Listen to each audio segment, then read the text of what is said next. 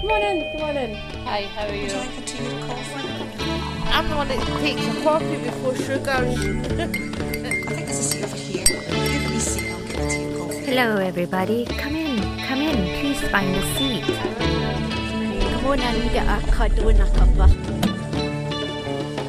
With all of us together, it'll be chaotically beautiful. Let us all sit and enjoy the brew and blather.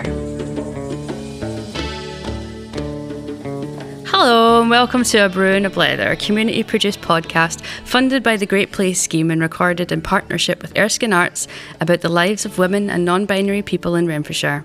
I'm Jules, this is Frankie. Hello. We're volunteers at Kairos Women Plus, and in this series we're focusing on women's heritage. By that we mean how women's lives are remembered. In this series we'll be talking about our experiences collaborating with Paisley Museum, poor houses and poverty in Renfrewshire, the legacy of slavery in Scotland, and finally Section 28 LGBTQ+ education and representation. We wanted to explore some of the more marginalised voices in Renfrewshire's history, so our focus is not just on Women Plus, but on underrepresented groups more generally, working class, BAME and LGBTQ+ folks, and the documented histories we have uncovered, or more often struggle to find. We believe that documenting the lives of marginalised groups now is the key to a more representative history in the future, so we hope this podcast can contribute to a more representative heritage sector in Renfrewshire and beyond. This episode will dive into the heritage work we have been involved in at Kairos Women Plus. Our project Kairos Museum, in co-production with Paisley Museum, aims to make the lives of Women Plus, both today and in the past, more visible and museum spaces more representative and accessible. When the museum reopens in 2023, we'll be telling the story of the local Women's Cooperative Guild through their banners and objects as part of the Paisley Museum Reimagined project. We have also collaborated with Glasgow Women's Library on the Making a Mark project, delving into the lives of Renfrewshire's working class women, women artists, women in prison, women active in their communities, and also women who were admitted to the poorhouses and asylums of Renfrewshire. An exhibition about the Making Her Mark project has been displayed in Paisley and Johnston, and soon it will be travelling elsewhere. Let us know if you'd like to see it in your community centre or library. First, we'll hear a recording of an audiobook of a comic created by members of Kairos Museum about representation in museums and the potential of Paisley Museum Reimagined project. We'll then hear a conversation between Jules O'Brien, that's me, volunteer and member of Kairos Museum, Katie Wilson-Scott, our Senior Coordinator at Kairos Women Plus and the co-facilitator of Kairos Museum, Steph Donini, Audience Research Officer at Paisley Museum Reimagined, and Sarah Cartwright, who's our Social History Curator at Paisley Museum Reimagined, as we're going to be chatting about co-production.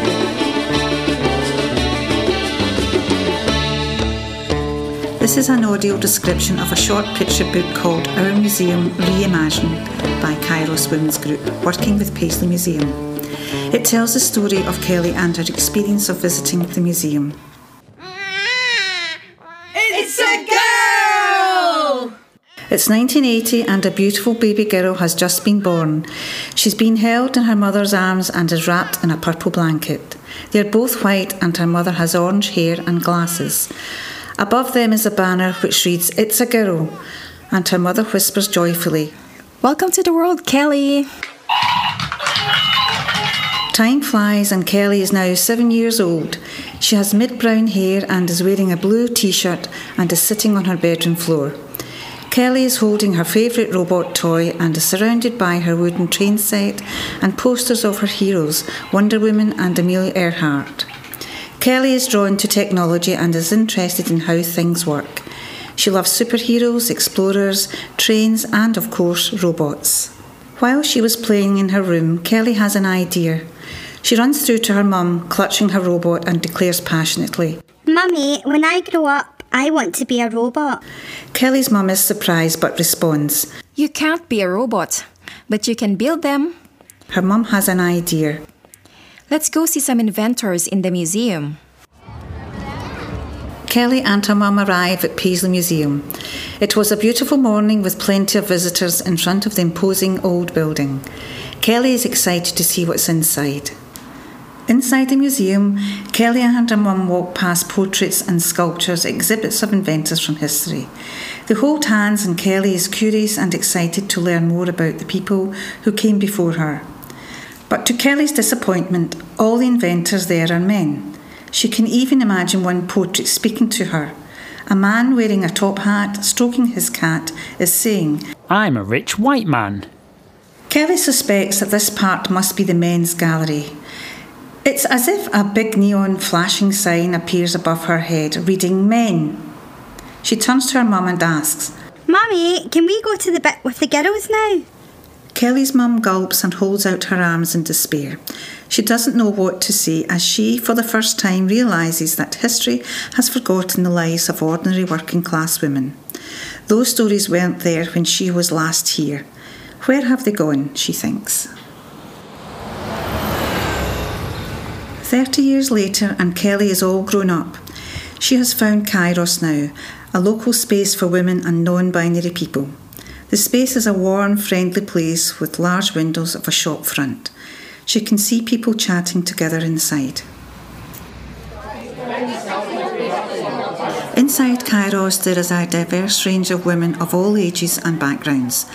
There is a friendly atmosphere. Women and non-binary people move around the space. They are of different ethnicities, some disabled, some young, some old, but all fit in there. Around the table in the middle of the room sit staff from Paisley Museum, Kelly and other Kairos members. Above them a banner reads, Paisley Museum and Kairos.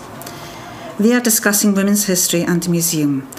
A woman of colour from the museum asks the group, "What differences would you like to see?" Kelly remembers her childhood visit to the museum. She replies with great passion and frustration. Well, did you know only 0.5% of recorded history is about women? And there's no ordinary working class people. Kelly is determined to make a difference. She rises to her feet and declares, "This has to change." A little over 30 years later, and Kelly returns to Paisley Museum, this time with her daughter. The museum has been refurbished and Kelly is keen to see what has changed. Kelly and her 7-year-old daughter are now inside the museum. Her daughter is mixed race and is very proud of her green t-shirt and the groovy yellow robot on it. Just like her mum, she's fascinated by technology. Kelly crouches, leaning into her daughter and tells her, "You know, my mum used to bring me to the museum when I was your age." In the exhibition hall, much has changed. Kelly and her daughter walk past a bright rainbow pride flag and a statue showing women from the factories. A dark blue banner of a local women's guild hangs from the wall beside a tribute to engineer Dorothy Pullinger. Only a few of the old white men remain and the room is now vibrant and diverse. Kelly thinks as she walks by, "Whoa, how things have changed." Passing a portrait of a regal-looking woman of colour and one of the male statues from her mother's first visit, her daughter sees something that catches her eye. She cries, Mum, look! Her daughter dashes forward to a photograph on the wall. It shows a woman of colour standing beside a grinning robot. Her daughter sees them both waving at her from the image and, excited, she points at the picture and asks her mum, Mum, can I build robots when I grow up? At that point, the picture story ends, but the Kairos and Paisley Museum story continues, with the Your and Our History programme to explore untold stories of Paisley Museum.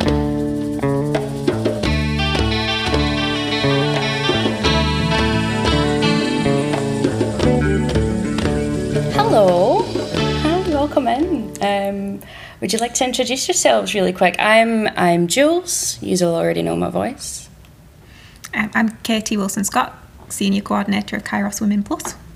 And I'm Steph, Audience Research Officer at Paisley Museum Reimagined. Hi, I'm Sarah. I'm the Social History Curator at Paisley Museum Reimagined also. Fab. You three have joined me here today because we're going to chat a bit about the co-production between Paisley Museum and Kairos that's been going on for the last couple of years. So, how long has it been going on? When did you start? When did the first contact between Paisley Museum and Kairos happen, really? So it was back in September 2018, and that's when I bumped into James at a partnership event, and then at that point the co-production work had just begun, so it was quite an exciting time, and James was trying to find community groups and charities that wanted to work with the museum to try and start co-producing objects. So we just kind of went in head first and thought, let's go for it, let's see what happens. We brought a group of women and non-binary people together, and Sarah came along for that very first session to share a little about the objects in the collection related to women's history, and then it just grew and blossomed from there. I'm sure Sarah could add a little bit more to that story. Yeah, so James had spoken to myself about Kairos and the fact that there was a group that were interested in potentially doing some co-production on a story, but we weren't sure what story. So the idea was that we would come out and meet the group and bring a range of different stories that we're currently looking into and researching to see if any of those stories would be something that would appeal to the group. And I think we also had you out for a tour, didn't we, early on as well, to actually have a look around the museum store, which is on the High Street in Paisley, which was really, I think, quite a positive experience all round, because we got to show you some objects and it was nice to see you respond to those objects. And I think that perhaps that was a kind of initial deciding factor, that by the time we actually come out to your space, maybe a decision had already been made, but it was nice to do that kind of follow-up with other stories. I think once you'd initially seen the Cooperative Women's Guild banners, perhaps the decision had already been made. But that was the kind of starting point. So that was 2018, and we've been going strong ever since with the co-production, working on a variety of different projects along the way, including making an actual banner with the group themselves, which has been fab. And I think that's finished now, if I'm right, but potentially going forward, making a slightly smaller one because it got quite big in scale at the time. Yeah, that's right. We're going to make a smaller version. The one that we originally made was huge, so it will cover like an entire wall of a room. But it was a really wonderful opportunity for women to work towards something, and I think everyone really valued being able to delve quite deep into the way that the Women's Cooperative Guild worked. So the museum brought things around the colours that the banners, the colours in the banners represented, and also things to do with the symbols, the shape, the size, how the banner was used, and we reinterpreted that for the modern day to look at, well, what do we want to say, what colours do we want to use, what's our message. And it ended with the beautiful tree in the centre with words that were all connected to it, and we used colours that we felt represented Kairos. So the tree was supposed to represent growth, solidity, something to kind of ground us and that we can grow from, because Kairos is all about reaching your potential. So lots of really exciting work's been going on. How do you think that this co-production process has affected you all? Could be personally or professionally, or? I think personally for me, Kairos became quite a really important part of my working week. It became the kind of nice sort of Wednesday moment where you could take a breath, but take a breath with a bunch of people that were all aiming towards the same goal, which was really nice, and they all had a kind of similar ideas and drive behind what they were aiming for. And you know, professionally, the idea of co-production and outreach, or whatever the terminology is for it at any particular time, has always been really fundamental to my way of working throughout my career. The idea of people being involved in what a museum is then going to have on display for them can't be done without them. So the idea that the community is always involved in either choosing what's on in the museum or hosting objects within their own space has always kind of been a fundamental part of my roles previously, professionally. And it was really nice for me to be able to continue that on, and that idea, working on the co-production as part of Paisley Museum alongside Kairos.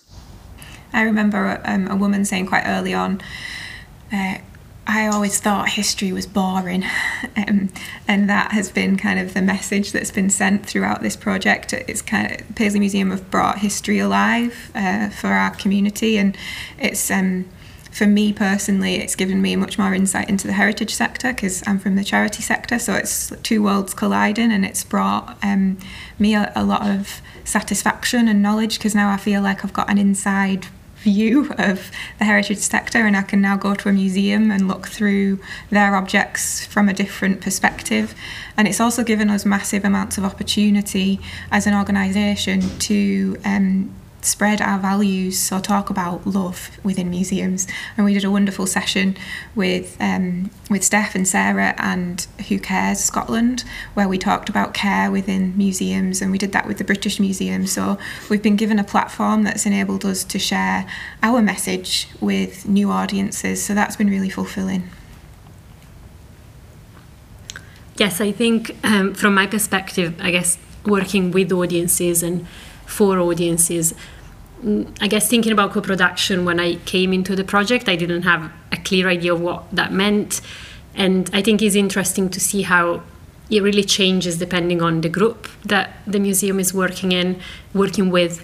And that it's not a linear process that you can say, this is how it works. You start, you do it this way, and that's gonna be the outcome. Is much messier, and is much more about like the human care that comes into the process. And I felt, particularly having witnessed Kairos transitioning into the sort of pandemic state of working, where we all went onto being on screen and not being face to face in the same space. I felt Kairos really beautifully kind of embraced that state of things. And it was lovely to see how the group was able to work together despite this kind of remoteness of the situation. But I think also in conversations with, I guess, Sarah and James, our co-production officer, we've been talking a lot about how there isn't like one recipe for co-production. It really changes. But definitely I think the Kairos process has taught us a lot of lessons on how on like the I guess good practice on co-production. Yeah.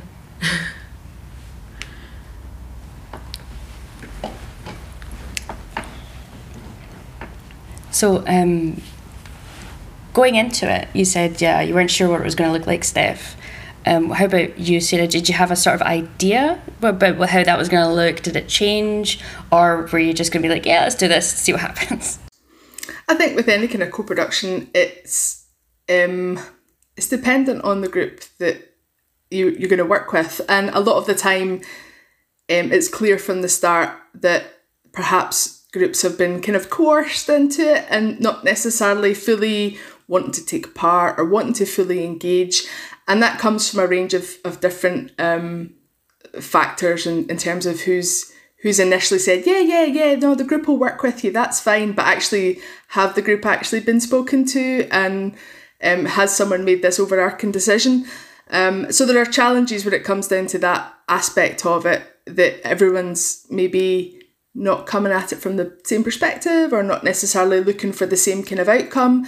And those are just challenges that can be overcome from the start by having clear conversation and communication. But when it came to Kairos, it was very clear from the get-go how engaged they were in the whole process. The idea that they were so interested in the Cooperative Guild because they could see the parallels between the sort of the underpinning process of the Guild and how it related to Kairos, and they just kind of felt that connection initially.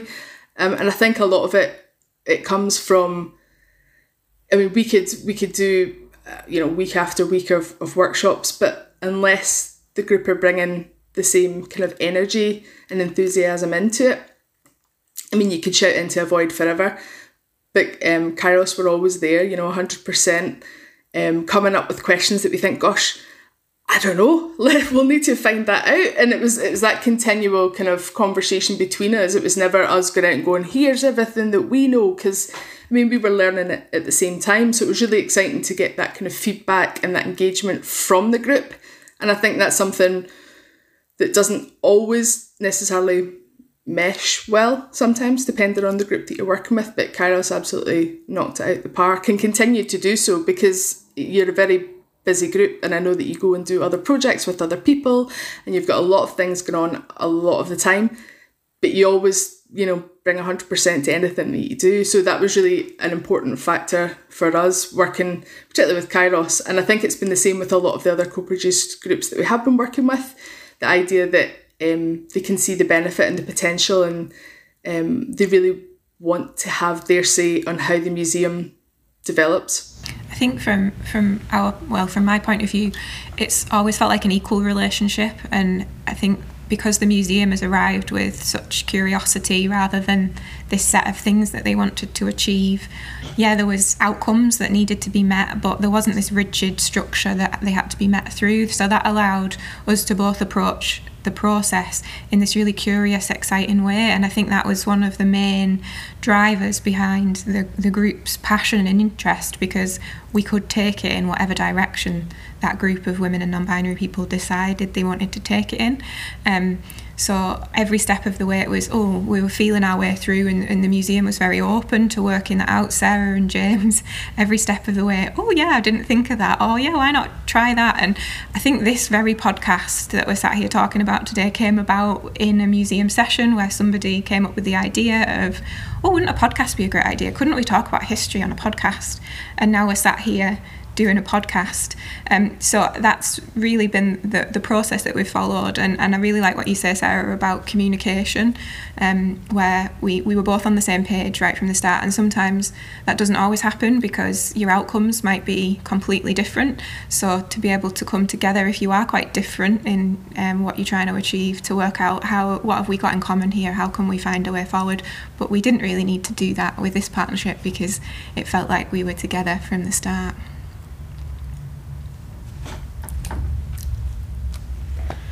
What drew yourselves to working in these sectors?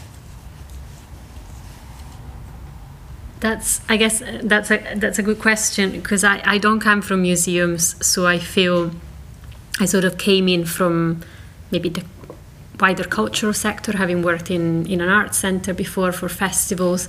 So I think I'm interested in the museum as a public space, and the idea of what can you do in a public space. So I guess maybe before I look at the objects, I even start by just looking at what is there as a public shared space, as a resource for a community. So I thought the idea of Paisley Museum Reimagined for the community, and also how Kairos, I guess, has approached this story, which was starting from an object, but then opening it up to making it relevant to people's lives, to people's concerns, people's desires, and maybe also people's anxieties. I thought that was something that resonates with the idea of creating a public shared space where people can come in with their own knowledge and kind of then use the museum as a resource, but not necessarily having to start with the objects as the first thing. And maybe that's something that we've talked a lot about in previous conversations, the idea of what objects get collected in museums, why do we value certain objects over others, and I guess, do we want to try and challenge some of those hierarchies that we've been accepting for for a long time. And I remember also having a conversation, probably it was, I think, with you, Jules, about the museum and the idea of a safe space. So maybe that also connects with the idea of how do you create a public space that feels welcoming and accessible and safe for everybody to come in. But I'm kind of opening up lots of questions, so happy to go back to it later. I think for myself, museums have always been that place of discovery and excitement. And as a kid, certainly I was taken to museums as one of 3 children because they were free. And it was a place that you could go, and it didn't cost my parents a fortune to go out for the day at the weekend because you could go to the museum. And for us, it was about, as we were younger, you would run about and find the weird things in the corner and be like, oh my God, what's that? That's amazing. Ooh. And as we got older, you started to, delve in a bit deeper and investigate a bit more about the things that you thought, I don't know what that is. And sometimes you'd read a label and you'd go, I still don't know what that is. So I guess that kind of started off my curiosity with museums, and through my education and stuff, I ended up kind of focused on that as a job. It really interested me, and as I've kind of gone through that whole process, it's for me become the idea of an object is truly wonderful in its own, but the story behind that object is the bit that brings the object to life, the bit that humanises it, the bit that really kind of makes it relatable to most people, if not everyone. And I think that has really kind of spurred on my interest in museums to this day, and the ability of being able to work and co-produce stories with communities who bring that voice to those objects, I think is just so worthwhile, because it should never be one voice talking about it. The idea of having everyone being able to input into the collection held by a museum, which is held for society, I think is just really fundamental, because without it, it is a lot of the time just objects on a shelf, and until people's voices start speaking through and for those objects, it becomes almost like a visual library. You're able to access it, and people can really relate to what's on display in front of them. And I think that's when museums really kind of come to life, and they speak for issues, and they speak about important topics. And because it comes from people that have had experience of using those objects or working with them, or it relates to them in some way, you're able to really get that sense of that object through that person's voice. And for me, I think that's kind of fundamentally where my career has kind of eked its way around, and that's where I see the importance of the job that I do, and have the privilege of working alongside groups and objects at the same time. Talking about the stories behind the objects being more important than the objects themselves, part of the co-production process, we're creating a story as well. I think it's meant a lot to people to be able to be involved in the creation of a story, that they're involved, that they're like, they can look in there and be like, that's me in there, and that's maybe the first time they've seen anyone like themselves at all in a museum. Yeah, I think that's the exciting part about it, Jules, that the comic book that we created was about telling the story of a little girl who went to Paisley Museum and couldn't find herself represented in the museum. And she came to Kairos and she worked with Paisley Museum, and then she had a child and took the child to the Reimagined Museum and could see versions of that themselves represented, which is really what we're trying to achieve with this project. How do we find ourselves in the museums and the institutions that we visit? And my passion for museums comes from my dad taking me when I was a child, and always being interested in the social history, what happened to ordinary people during World War II, what happened to ordinary people in the 1950s, what were housewives doing. That was the thing that I found most interesting, because it related to my own heritage, my own past. And often the stories that we find are really vague, they're not specific. There's no actual tale of someone's grandma in that museum. There's a tale of some person who has achieved, according to society standards, great things, and that has never been the thing that I found most exciting. So this project allows us as ordinary women and non-binary people to say, this is my story, this is what I've experienced, this is what my grandma did, this is what my auntie did, this is what my dad did. And those stories are the ones that are the most exciting for all of us, and that's the history we want to start collecting.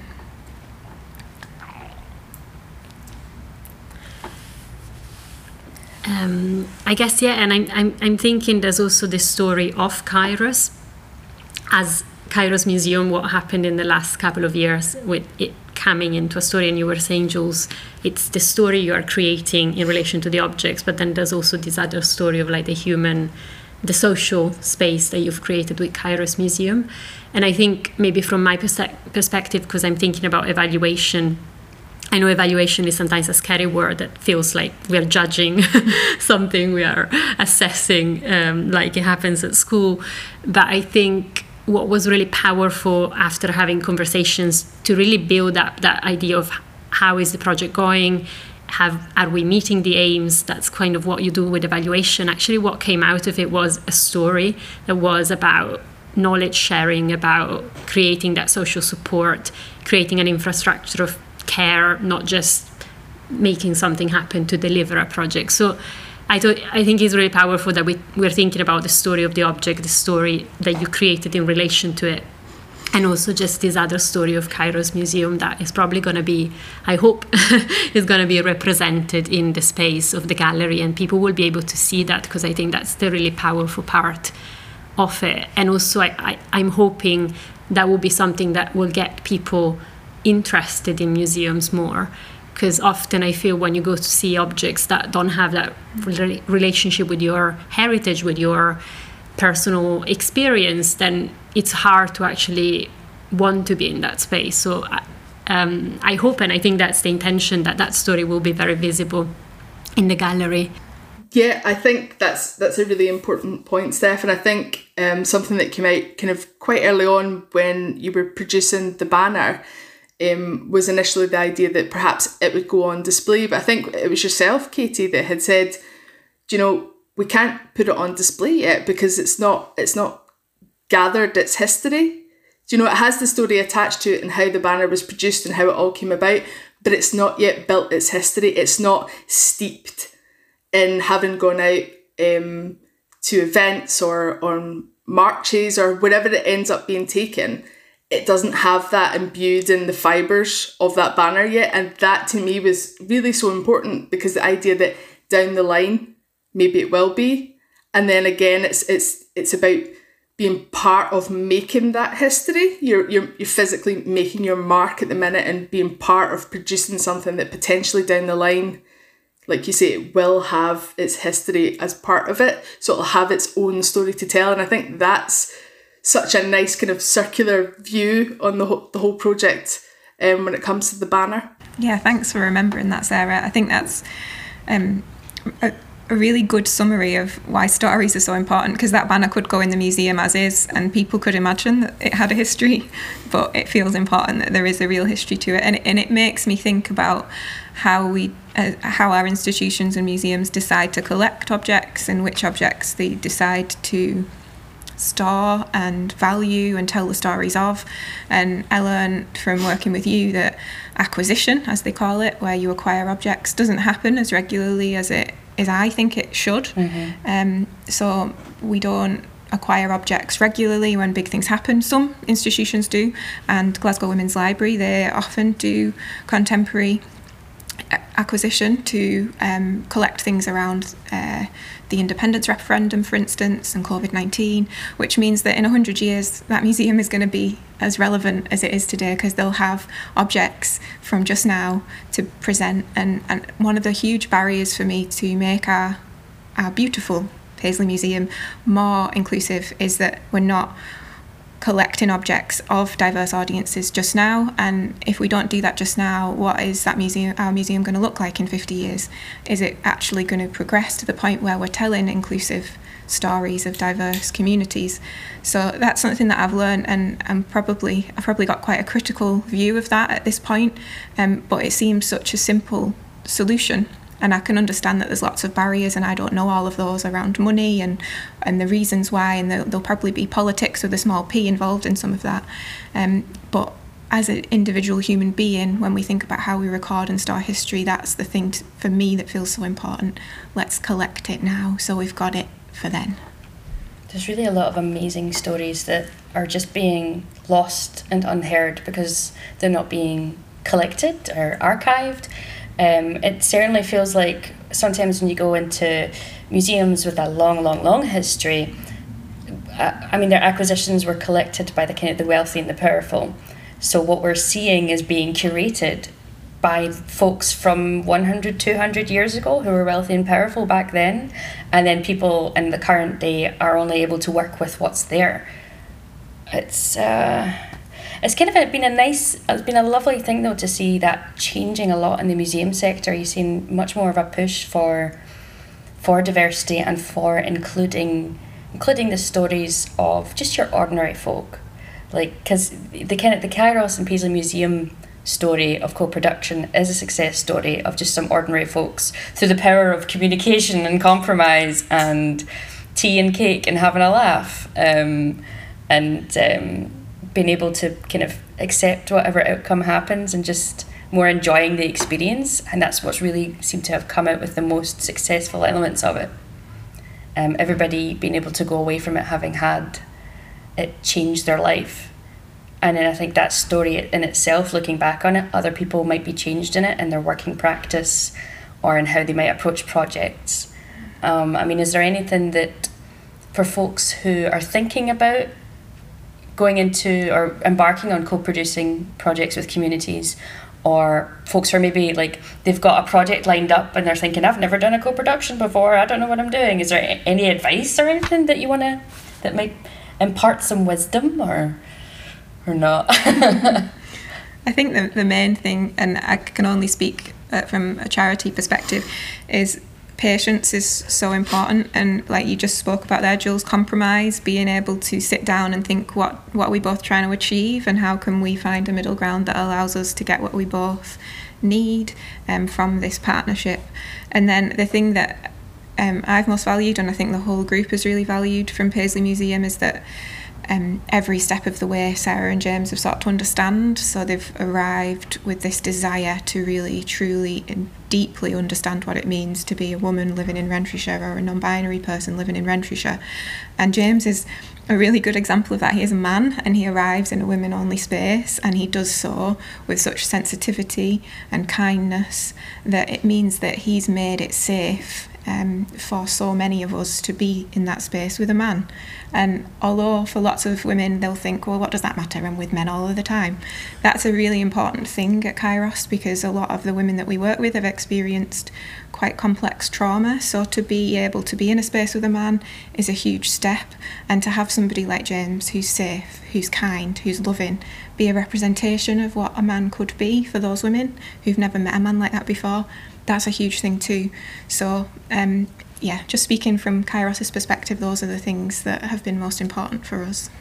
Yeah, and I think from our perspective as a museum, it's very similar, the idea of having patience, because obviously this project, as we said, it started in 2018, it's still ongoing. The museum's not due to reopen until 2023, so having the patience to work with us over that period of time is really appreciated. The idea that it's not going to be something that's immediately going to be fixed and immediately going to be on display, but the ability to work with us and develop as we go along, both of us, in terms of bringing different aspects to it. And I feel like I've grown and learned both professionally and personally throughout the process, and I've learned different things from the group, which has been really interesting to feed back into my professional way of working. And I think it's the idea of just being open to that learning process. You're not going to go into it knowing absolutely everything. You can't possibly. And I've learned so much from the women and non-binary folk at Kairos that it's been such an experience from my perspective as well. And the idea that hopefully the museum was able to give that bit back to Kairos, because obviously you're given your time and your valued input into the process, and that's a lot, as we say, over quite a long period of time. So the idea that we were able to give something back in terms of training and different skills based around that, the kind of idea of the craft making skills for making banners and cross-stitching, much to some of the group's despair at the start, but gradually as we went on, that did change. The attitude towards that was slightly more favourable. And then, things like oral history training and bringing in other voices from other institutions to talk about subjects that the group might find interesting, and also the idea that it's about talking about it in a wider sphere, so that we're saying, well, here's Kairos, the group, this is what they're about, this is what they're working on, and being able to relate that to what else is actually happening in the heritage sector, so they don't feel like they're a wee small island in the middle of everyone else that's resisting that kind of progress and change. So, reflecting on this amazing relationship that's been built between Kairos Women Plus and the Paisley Museum, and how it's grown and changed over time, and it's probably going to change more once the museum opens back up. And then, of course, you've got people who move on with their lives, or move to different parts of the country, and we might well have group members, different people coming along. What kind of steps can we do to can we take to I'm going to ask that again. What kind of steps can we take to maintain how good and how strong this relationship is? I think we've thought about that a lot, because it has become such a strong relationship, but it has been built based on individual relationships. And although we've got a wider commitment from Paisley Museum, it's always scary, isn't it, when you think, oh, we've built strong relationships between Sarah and I, or James and Jules. What happens if Sarah and James are no longer at the museum? Or what happens if I move on or Jules moves on? Like, those things are scary. And what I've thought about is how we can put practical things in place that enable us to think about how we work with the museum long term. And one of the things that I've mentioned a few times now is having a space that community groups and charities can rent, so that we could bring women to the museum regularly. So it wouldn't take a big commitment from Paisley Museum, a free space once a month, once every few months, that would allow us to stay connected with the museum that we now call ours, so that we can continuously bring new women and non-binary people along, start connecting them with our objects.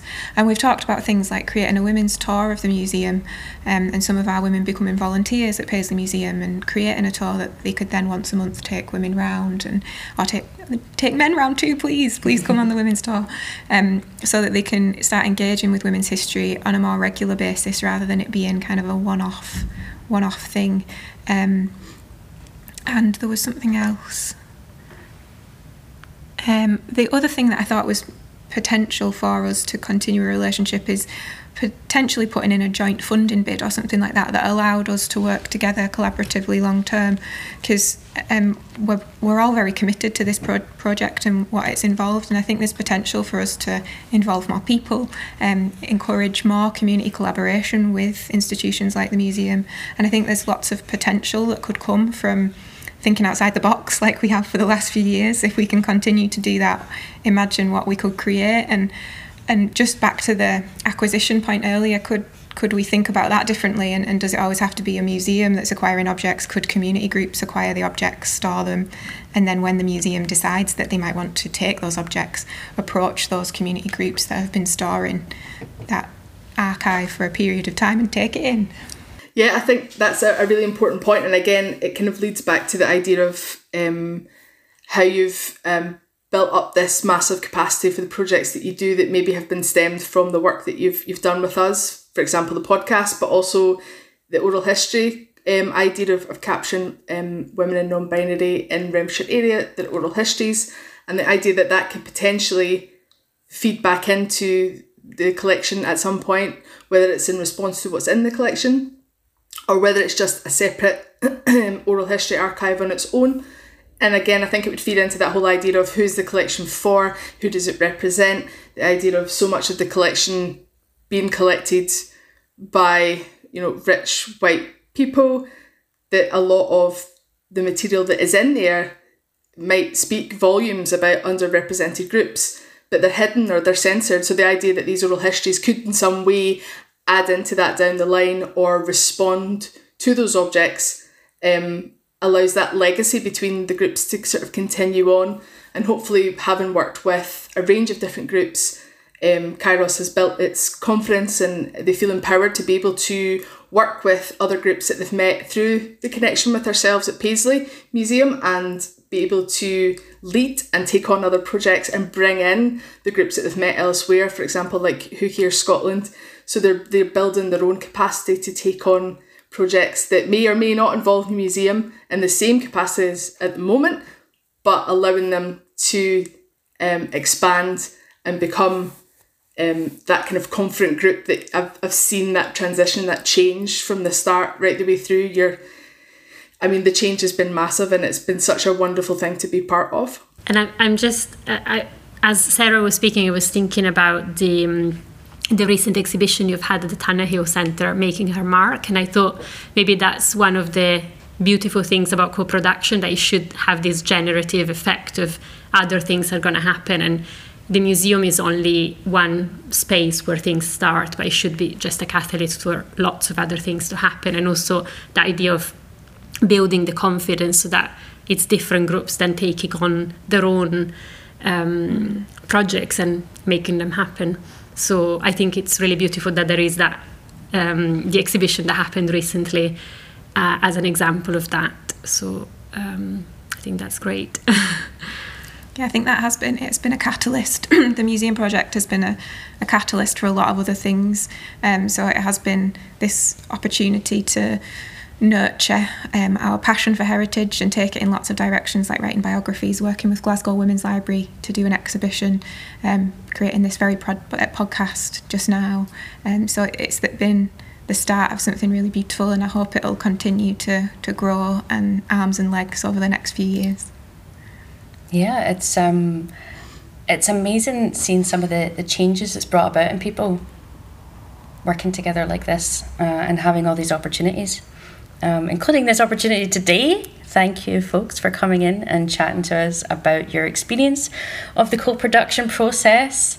Hopefully you don't get soaked on the way out, because it's a very rainy day today. I know Sarah's fine, she's down on the other end of a laptop screen, so you're all right. But yeah, thank you very much. Thanks, Jules. Shall we go have some tea and cake now? Yeah, tea and cake, please. Thank you. Thank you. Thanks. Thank you so much for listening. We've been A Brew and a Blether, a Kairos Women Plus community produced podcast. If you like what you've heard, you can follow us on social media, all the usual places, or you can look at our website, kairoswomen.org, and I'll spell that out for you. It's KAIROSWOMEN.